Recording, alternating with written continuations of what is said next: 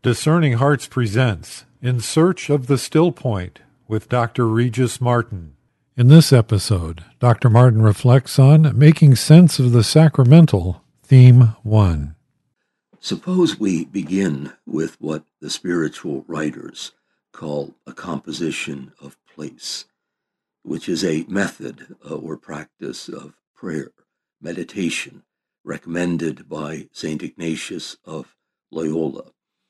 And the place I should like all of you to compose in your mind's eye is the cenacle, the upper room on Holy Thursday night. Now, certainly we have been there already, at least liturgically.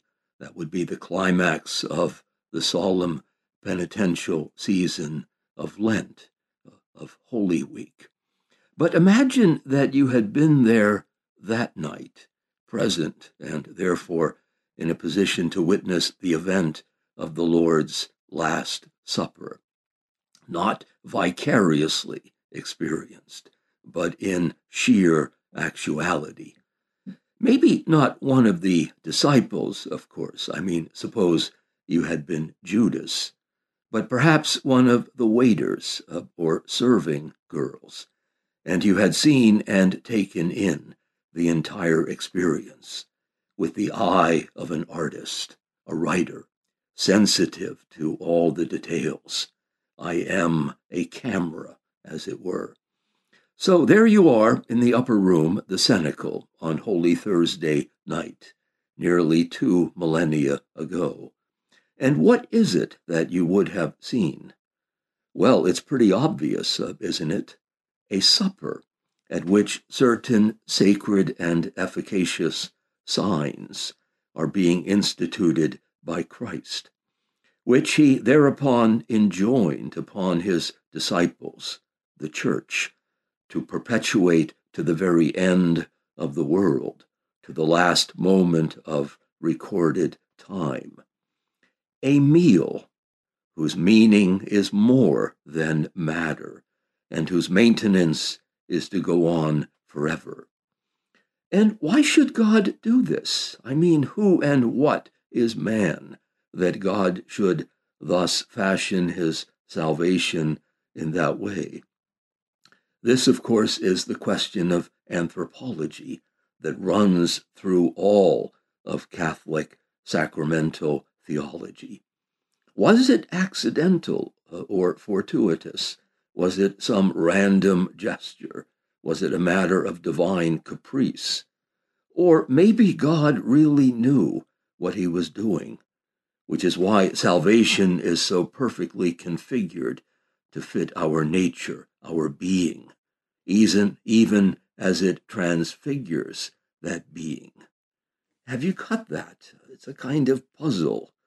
In other words, man is a special kind of artist who cannot survive or express or even be himself without recourse to signs, rites, commemorative acts, gestures, words, forms, movements, bodily acts, things, stuff, water, wine, bread, oil, which, if he may not traffic in, will leave him bereft, less of a man, incomplete. Such things are natural to man in virtue of his being an artist, indeed, a very special kind of artist. But this produces really a kind of puzzle, doesn't it? An enigma.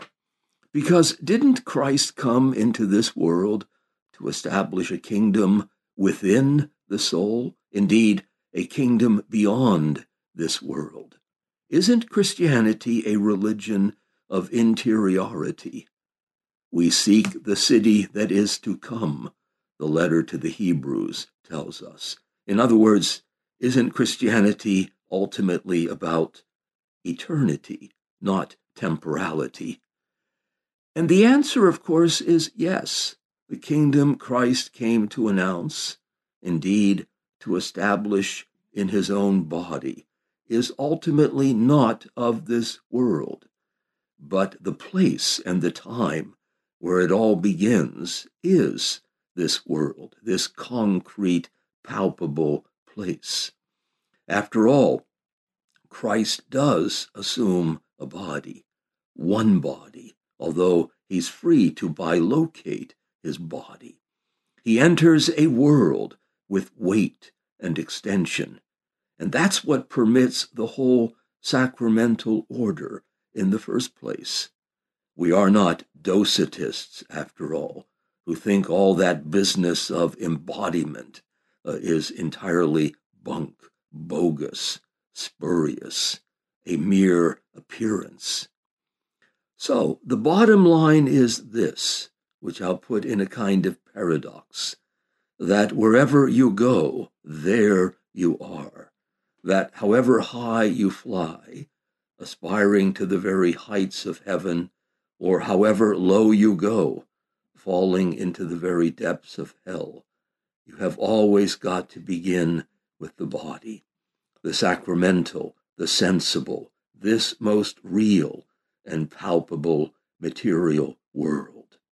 Everything begins with the senses, with literal flesh, before, that is, it can move into allegorical spirit, or finally, anagogical consummation. And isn't this really the best possible point of departure for who and what we are? After all, we are the principal recipient of sacramental life. The sacraments were not made for God, and he didn't fashion them for angels.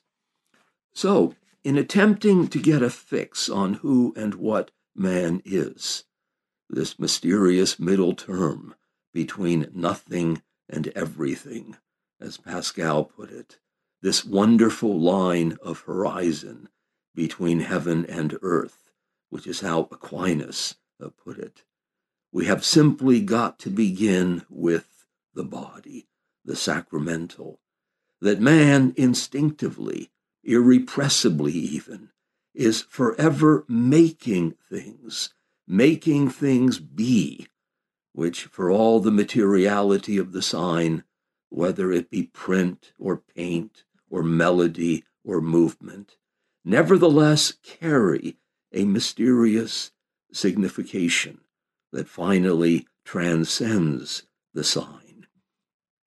The ring you place on the hand of the one you love is not reducible to gold or silver, or whatever the elements of that thing happen to be constitutive of. Maybe it was only tin or aluminum. Maybe that was the best your wallet could do. So there is this bottom line proposition, and we'll end this lecture on that note. This bedrock recognition that has simply got to be in place. And that is that none of us is at liberty ever to escape the body, which is to say, the order of sacrament. You've been listening to Dr. Regis Martin in Search of the Still Point. For more episodes in this series, visit discerninghearts.com, or you can find it in our free Discerning Hearts app or on many other streaming platforms.